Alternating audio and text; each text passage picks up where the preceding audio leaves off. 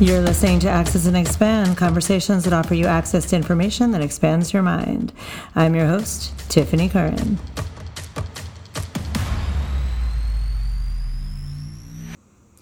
It's my goal to be really solid with my boundaries. Generally, I have been in the past, and even sort of now, wishy-washy with boundaries. So I am great with them with my son because his safety is really important to me, and my word being true is really important to me with regards to him. So he's the best practice for me in terms of having good boundaries and maintaining them. But I was raised in a way that didn't really have boundaries, or the boundaries that were in place weren't necessarily respected. So what that looked like was, let's say we were going to do something, then we weren't, then we were, then we weren't. Nothing was really for sure, unless it was really for sure, which was like holiday stuff. We're traveling somewhere, going on vacation, something that requires that really strong boundary. So that said, I was also raised in an environment where we knew what we were doing. So it's twofold. I guess what it looked like would be, Thursday night we're having dinner. We had dinner Thursday night. Or we're going to this restaurant Thursday night. That happened. Your grandparents are coming over Sunday at 4. That happened. We're traveling to Florida on this date, and you can bring a friend. That happened. So I really was raised with the understanding of, I believe it was important to know what was going on. But the lack of boundary was the little things like, yes, your friend could come over. No, I changed my mind. I'm too tired to pick her up, or I'm busy, or whatever. I wasn't really too tired. My mom was never really resting. So, but it was this thing where it was like, what is it? So I spoke about, or I wrote about in my blog, when I was very young, I was going to school number 5 in Oceanside, New York, and my dad was traveling. So he travels a lot now, but at the time he wasn't. It was like new. And I think he was very uncomfortable with me expressing sadness. He felt that he was disappointing me by leaving, and he didn't want to see that. So he had told me that he would get me something called a kinkajou, which is what he said, a nocturnal animal similar to a koala. It would hang upside down and live in my closet. So, I believed him. And he was gone for a long time, and I was really sad about missing him. So I focused instead on the kinkajou, because that was what he had set up. He set it up so that I wouldn't be missing him, but instead focusing on this. And if nothing else, I wanted to really show up the way that people wanted me to present myself. So I was very much a people pleaser, externally rewarded and located in how I would receive the world. So I focused on it. I'm sure at school it came up. My father was away, but and I was living in an area where people weren't traveling for work. So I was the one kid whose father was away. And I remember saying, he's bringing me this kinkajou, explaining what it was, saying I would bring it to show and tell. So when the time came when he returned home, and I was really excited to see him, side note, I used to make him like crossword puzzles and word searches for the airplane, because I really didn't like that he was leaving a lot. So when he returned home, he of course returned home without a live exotic animal from another country. And I felt disappointed, not that I didn't get this animal, but disappointed that what he told me was just to keep me soothed until he returned. He made up a story to make me feel better, but what actually happened was I began to distrust his word. And I remember my mom saying something like, "Come on, Tiffany, you think he's going to bring you back an animal? Oh, you didn't really believe that." As parents do, right? They do that. We do that sometimes. I try really hard not to, but that's probably because I experienced it so much. And so then I had to go to school and tell everyone at school that my father had just told me a story and it wasn't the truth. And I didn't want to do that. I was embarrassed. I was ashamed that I felt that my father was telling the truth. I was ashamed that I had to explain that he, for lack of a better word, lied. I don't think he meant to lie. He meant to lead me to not be upset, but it felt like, and it certainly wasn't the truth, a lie. So I pretended that he did bring it home. And back in those days, we had these little koala bears that would and pandas and just little funny fuzzy things. They would fit inside your palm, and you can clip them onto things. And we had, remember this girl Vandy and Tilly, who I went to high school with, who is now passed. She had a chandelier in her kitchen, and they were clipped on there. It was really popular. So that's what I thought a koala looked like, small and easy to hold. And so I told the class that the Kinkajou that my father gave me had to stay on the secretary's desk in the secretary's office. Of course, that day, as we're lining up to leave the classroom, baby school, I don't know, elementary school, my mom was the first mom there. And everyone started asking her about it. And she said something to the effect of come on, Tiff, that's not the truth. Why did you lie to them? So I was lying to cover up the disappointment that I felt from being lied to.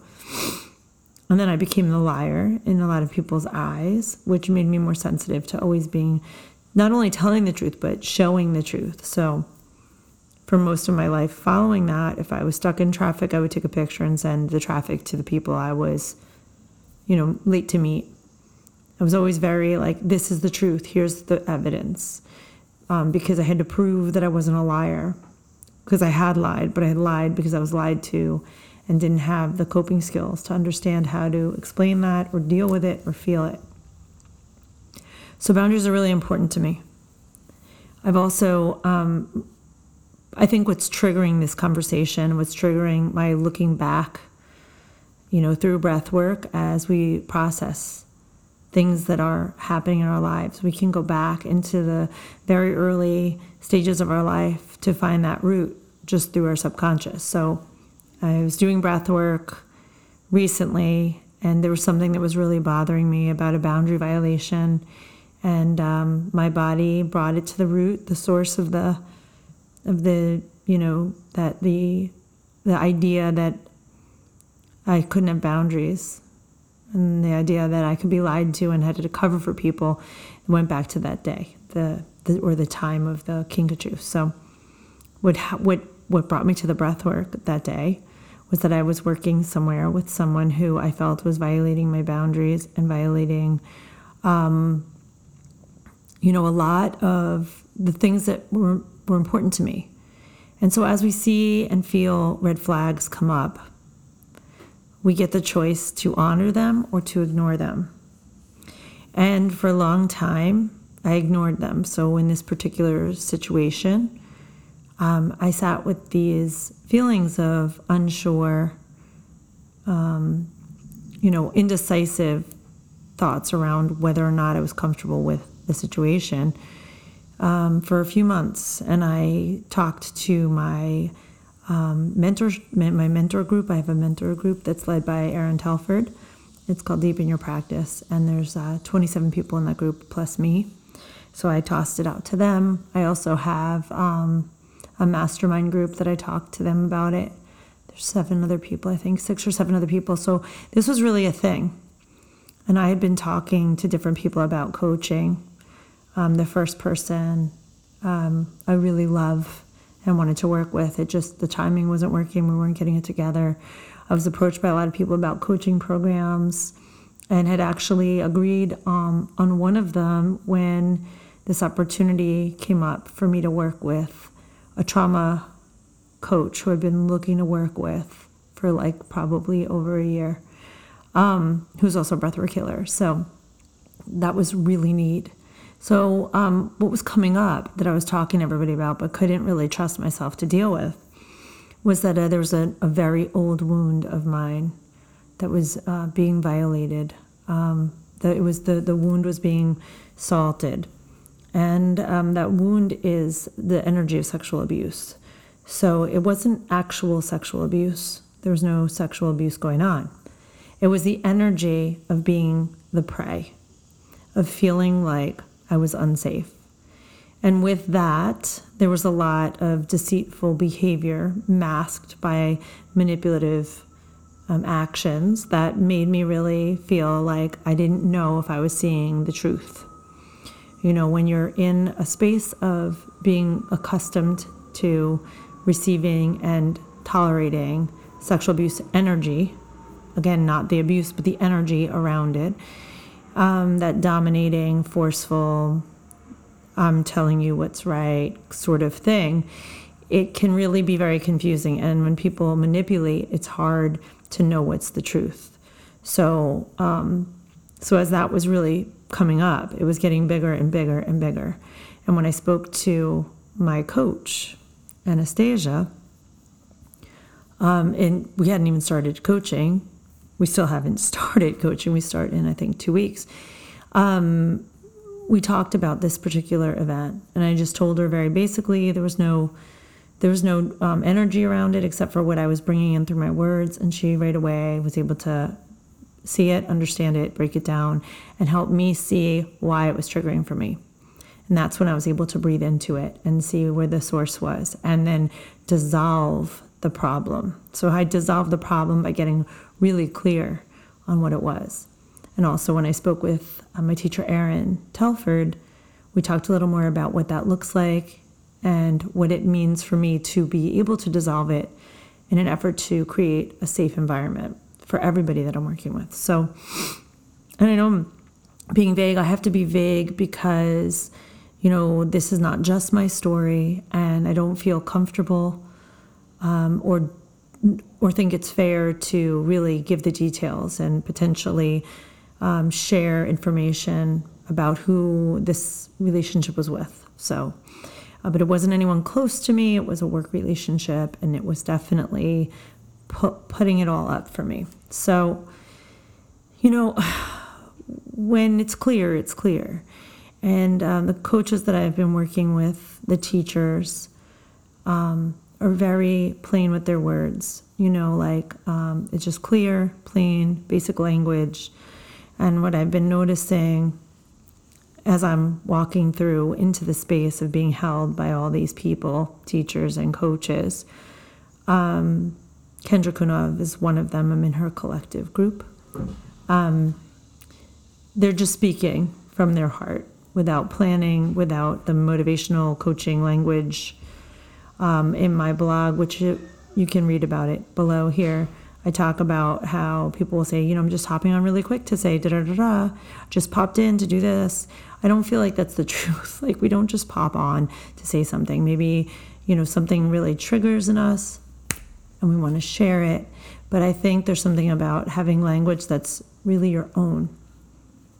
And there's a lot of buzzwords, a lot of buzz posts, a lot of, I don't know how I would describe it, but it feels like there's definitely some language that is like a coaching language that doesn't mean it applies to all coaches. And so when I was looking through who I was going to work with, how it was going to look, I was finding people that were just very real and weren't planning, creating these interesting...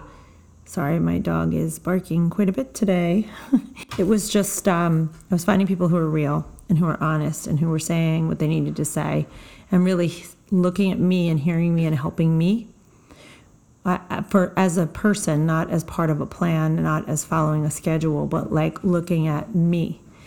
And so as you get into, okay, thank you, babe. As you get into understanding your boundaries and what makes you feel safe in the world, and what works for your life, that's where you have to have boundaries. So I'm still pretty new at finding my own boundaries, creating the space in my life that feels safe and held. I have a long way to go, but I'm in process. I'm moving through it, and I'm creating them. And so what a boundary is, it's not just a yes or no. I think. The yes is great and the no is great. It's clear, but it's understanding what's behind it. So I could say yes with excitement and mean yes, but the truth is that maybe there's a lot of no behind it or discomfort behind it, but I'm feeling this familiar energy that's making me say yes, that's creating this space to say yes. So to talk about sexual abuse energy and that violation, this is what it looks like. And these words are mine. They've come together. As I said, I'm working with Anastasia Holland. And about a year ago, she turned me onto a book called Waking the Tiger through a post of hers. So I learned a lot from that. I learned tons from Erin Telford and David Elliott. And I'm looking forward to learn more from Kendra Kunov. But so the way that it works is we get really comfortable being in this uncomfortable, sticky energy because it's what we know. It's what we're familiar with. So being in the gnarly, muddy state of being sometimes feels more familiar than being in joy, being in your power. And when I say your power, it means just being in your beaming self, your beaming light, and your own desire to know what's best for you. So when you can't trust yourself, or you haven't been taught to trust yourself, or you're not really sure if you know what that even looks like, you go into spaces that are familiar. And so for me, that familiar space was in that energy of abuse, the energy of feeling like I'm being pushed into something that wasn't comfortable, feeling like my no isn't a fair thing to say, and feeling like leaving the space of the relationship will make me unsafe, will put me in a space of danger or being hurt. So of course, as I feel that I'm processing this and feeling really good about it, it comes up all over the place. It's been coming up a lot for me in all different aspects of my life. The universe is saying to me, are you sure you're ready? Are you sure you feel this? Are you sure that you are in a space of saying on this podcast, I understand what boundaries are? And the answer is not necessarily. I understand where they are to the point that I'm talking to you today. I still feel that there are times in my life where boundaries are a hard thing to really implement. I'm really good at boundaries with people that I'm close to. So my husband, I have very strong boundaries with. My son, I have very strong boundaries with. My boundaries with my mom, my dad, my brother, my extended family, those boundaries are pretty solid. I know how to say no. I know how to be in my space of comfort in my no, also in my yes. I know how to make decisions and support them. It becomes a little more difficult when I'm working from a relationship that's unfamiliar. Hold on, let me just grab my dog because she's going to bark the whole day. So I have 3 dogs. Excuse me, I'm recording from home today. My hits just went up exponentially with the water licking from the dog. But so what Erin explained to me is when we operate from a place of fear, we make the wrong decisions, right? I'm not saying that she said we do. She said normally if you're operating from a place of fear, normally, not all the time, you're not making decisions that are in your best interest. You're making decisions based out of fear. And so what I learned is it was really important for me to really understand what works. And she said to me, write a list of all the things that you need for whatever this work is that I'm doing. In this situation, there's a certain work. There's different work that I do. Primarily, I do breathwork healing. I also do Reiki and guided meditation, yoga nidra, and workshops and classes. So I do a lot. But in this particular setting, write down what I need to feel safe, what I need for it to work for me, what I need for it to feel really good. And once I do that, it's clear. Is this a yes or is this a no? So, simplifying it that way is the best thing. An example of simplifying would be something like, let's pretend, since my dogs are all running around, I have 3 rescue dogs. I'm looking for a 4th dog. Let's pretend. My husband would probably lose his mind. But I would say, what are the parameters to add a 4th dog to our family? It has to be friendly with other dogs. It has to be a certain size, maybe, right? Maybe it's male or female. I have both. I have one dominant male, who's the smallest of our dogs, Rocco. So it would probably not be male, right? I would make the parameters. And then if I met a really awesome dog that didn't fit, is it really the best for our family, right? So I did meet a dog before I got Trixie who had heartworm, and she was in long-term care, so that wasn't going to work. She would be in a crate in a house of, chaotic dogs. But if I found her and wanted her and she wasn't fitting the parameters of my family and I brought her into the house, how would that affect everybody in the house? How would that affect my children, my husband, my dogs? So when you have these parameters, this is what everybody needs to feel safe. It's very easy to see the yes or the no. But then there's the implementation of how do I say the yes or the no? How do I not hurt somebody? How do I make the choice to stand behind my yes or no? And what language is around that? So when I first started setting boundaries, the language was a lot. It was like, no, I'm really sorry. I wish I could, blah, blah, blah, blah, blah, blah, blah, blah, blah, blah, blah. And then, that leaves this loophole for people to say, but how about this? But how about that? And when we're still new with working with boundaries, sometimes you can get pushed into a yes when we mean to say a no. So now what I've learned is that no is a complete sentence. And it can be very difficult to say no. But if I just look at that guideline of what I need for my life to feel good, it gets a little easier. And when I tap in through breath work to what do I need to feel safe to say no? What messages were given to me when I was younger that made no feel like I was a bad girl and I was not safe? And who said those messages and how can I release them? When we do all that and put it together, life becomes very easy in terms of seeing what's yes and what's no. Because life is hard enough, right? We have to deal with things that come up. We have health, potentially health issues, hopefully not. But sometimes people we love have health issues.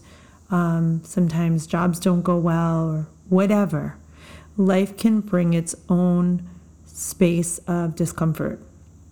When we at least operate from a sense of being ourselves and being 100% confident that the decisions we are making are in the best interest of our life, it's a little easier to navigate the tough stuff. So I'm going to invite you to do some things. The first thing I'm going to invite you to do is be really careful with your language and careful with your commitments and your promises. So when you say, I would love to now, but I can't.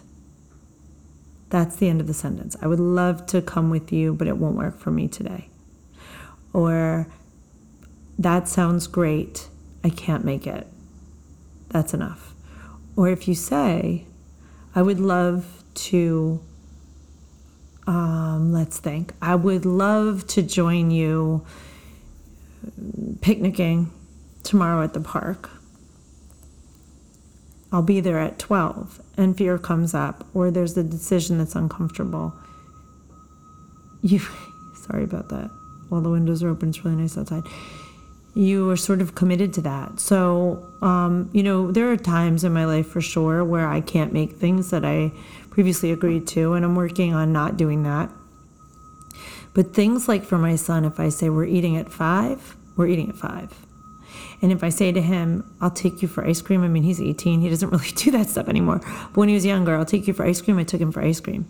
If I promised to, buy him a plane ticket somewhere, I did it, even if it was difficult, because I wanted him to know that my word was good. And if I told him that I wouldn't yell at him for something he was about to tell me, and then he said something that was really uncomfortable, I'd check my own anger and not bring it to him. So I invite you to be really careful with your words. Be careful with the words you use and the things you say. So things like saying, don't forget to go, will make people forget to go. But if you say, remember to go, they'll remember to go. So think about the words that you use instead of saying to your children or to your friends or to your boss, oh, you're killing me. Say, wow, this is really hard. It feels really hard when you say that. Can we try another way, right? So just language. The second thing I would say is really tune into yourself and know what's triggering you, what you need, and how you can heal that, how you can heal the things that are triggering. So, of course, I will say to you that I'm not saying this for me, but breathwork is the thing. I did 28 years of therapy with some very awesome therapists, and it really helped my mind. It helped me understand things better. And there's stuff that's still in the body that has to be released. So even if we understand it, we're holding the energy in our body that we need to release. So breath work is amazing for that. I highly suggest checking out breath work, if not with me, with somebody else. And I can give you a list of people to work with, although I do virtual and one-on-one and groups. So there's a lot of options. Also, I would suggest if you have a meditation practice, commit to just doing some meditation every day, just tapping back in to what you need, who you are, how your body feels, and what's going on.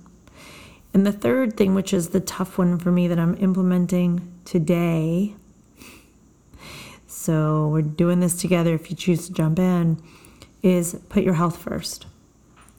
So I have been interviewing people for the podcast, which you'll hear in upcoming shows because I schedule them farther out than their actual date. I've been talking to people who have done fitness for a living and done food for a living, and they always talk about that pivotal moment in their life where they had a diagnosis that caused them to really look at their health and decide what was best for them. So I'm going to give you that ASMR again. There you go, Trixie. I interviewed the owner of Ride and Reflect, and she had gotten cancer and she was always healthy, so that was a little side note. Always very healthy, but it just really helped her focus on also getting her mind healthy. But that triggered in me, like, why do I wait until I don't feel good to wish for health? And then the other person was the owner of Squirrel and the Bee. Her name is Michelle Reddick, and she was talking about when she got ulcerative colitis, I think that's what it's called, and how that caused her to change her diet. So take this time to say, you know, maybe, hopefully, if you're listening to this, you're feeling pretty good about your health. If you're not, maybe it's a reminder to really take that seriously. But just start to say, like, I'm ready to take my health seriously so that my life runs just a little smoother. You know, no one's prone or immune to getting sick, but we can do our best to stay healthy. So those three things create a lot of boundaries, right? If I know I'm going to eat certain foods or not, you know, I'm going to, hold on. This is the joy of being home. Right, baby?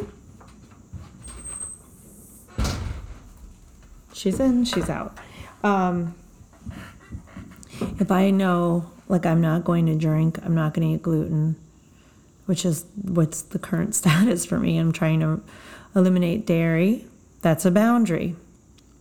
If I know that I'm not going to say yes without thinking for 24 hours, that's a boundary. If I know the rules under which I'm going to live, that's a boundary, right? So these are things that really help you to get clear with your life. So just start to lean into that. And the meditation, breath work, the practice of connecting to yourself will bring that awareness to you in a really rapid way, really help you get clear on what you need. So I really appreciate you listening. I know sometimes I can go out and go off on a tangent. My mind works in that way. I hope that what I've shared today resonates with you. Thank you for listening to Access and Expand the Conversations with Tiffany Karen. If you like this, please go ahead and share the link.